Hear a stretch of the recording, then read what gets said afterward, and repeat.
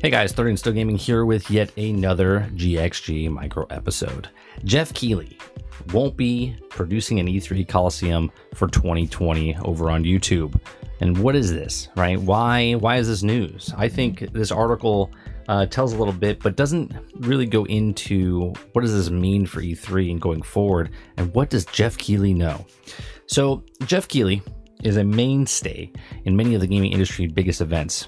Whenever it's his own, or like the Gaming Awards, or the events produced in the conventions, Keighley works year-round. Yet, even when Keighley is willing to pull out the event with, which he doesn't have full confidence in, this appears to be the case with E3 2020. Keighley confirmed on Wednesday that he's made the decision not to produce any annual E3 Coliseum live streams for this year's convention.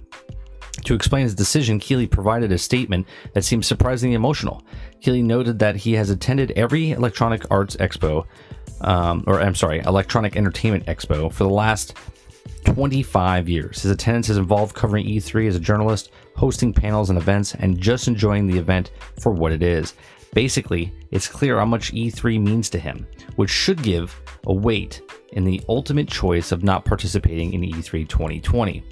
Keighley doesn't supply justification for his choice. He describes his decision as a difficult one. Through his already quiet apparent, when he asked directly the factors led to his decision, Keighley responded that it's a, quote, it's a combination of things, unquote. However, in another response, he does tell a fan, quote, I just don't feel comfortable participating, given what I know about the shows as of today. Exactly what about E3 2020 makes Keighley uncomfortable isn't clarified.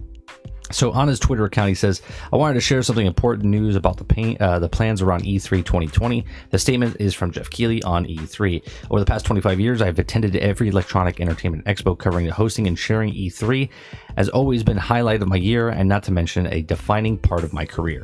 I'm debating on what to say about E3 2020. While I want to support the developers who will showcase their work, I also need to be open and honest with you, the fans, about precisely what to expect from me.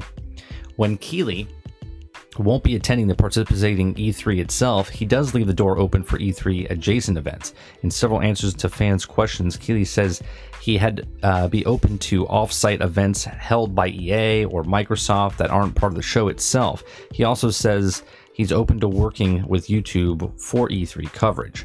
Now, the only other thing that Keighley felt like addressing was he decided to make the announcement so early in advance. Keighley explains that since the typical E3 work is so heavily tied to showcasing games like Marvel's Avengers, as well as developers that work on them, he felt necessary to be straightforward about his plans. Geoff Keighley announcements come off the back of a new wave speculation about which companies will or won't be attending E3 2020. Big splash was made by the PlayStation announcing it won't be participating in E3 for a second straight year, and fans have wondered if the other big publishers also won't participate. But that doesn't seem to be the case outside of Electronic Arts as usual.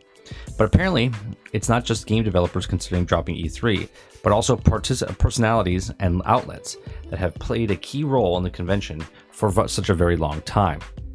So, what does it mean that he said, I just don't feel comfortable participating given what he knows about the show as of today? Does he know other people are dropping out that just haven't made, any kind of announcement yet? Does he know that maybe, what could happen? Like PlayStation's doing their own thing to announce the Xbox, right? Or the PlayStation 5. Microsoft is doing their own thing with the Xbox on their own thing. So what good things are coming out of E3? Is E3 dying? I don't think E3 will ever die. But what does it mean going forward for E3 now when Geoff Keighley says that he's just not comfortable, right? He just doesn't feel like feel comfortable participating, given what he knows. I mean, personally, I think this could be a power play from Geoff Keighley, right? Because Geoff Keighley Video Game Award Show is actually more participation and more eyeballs on his show than E3 itself.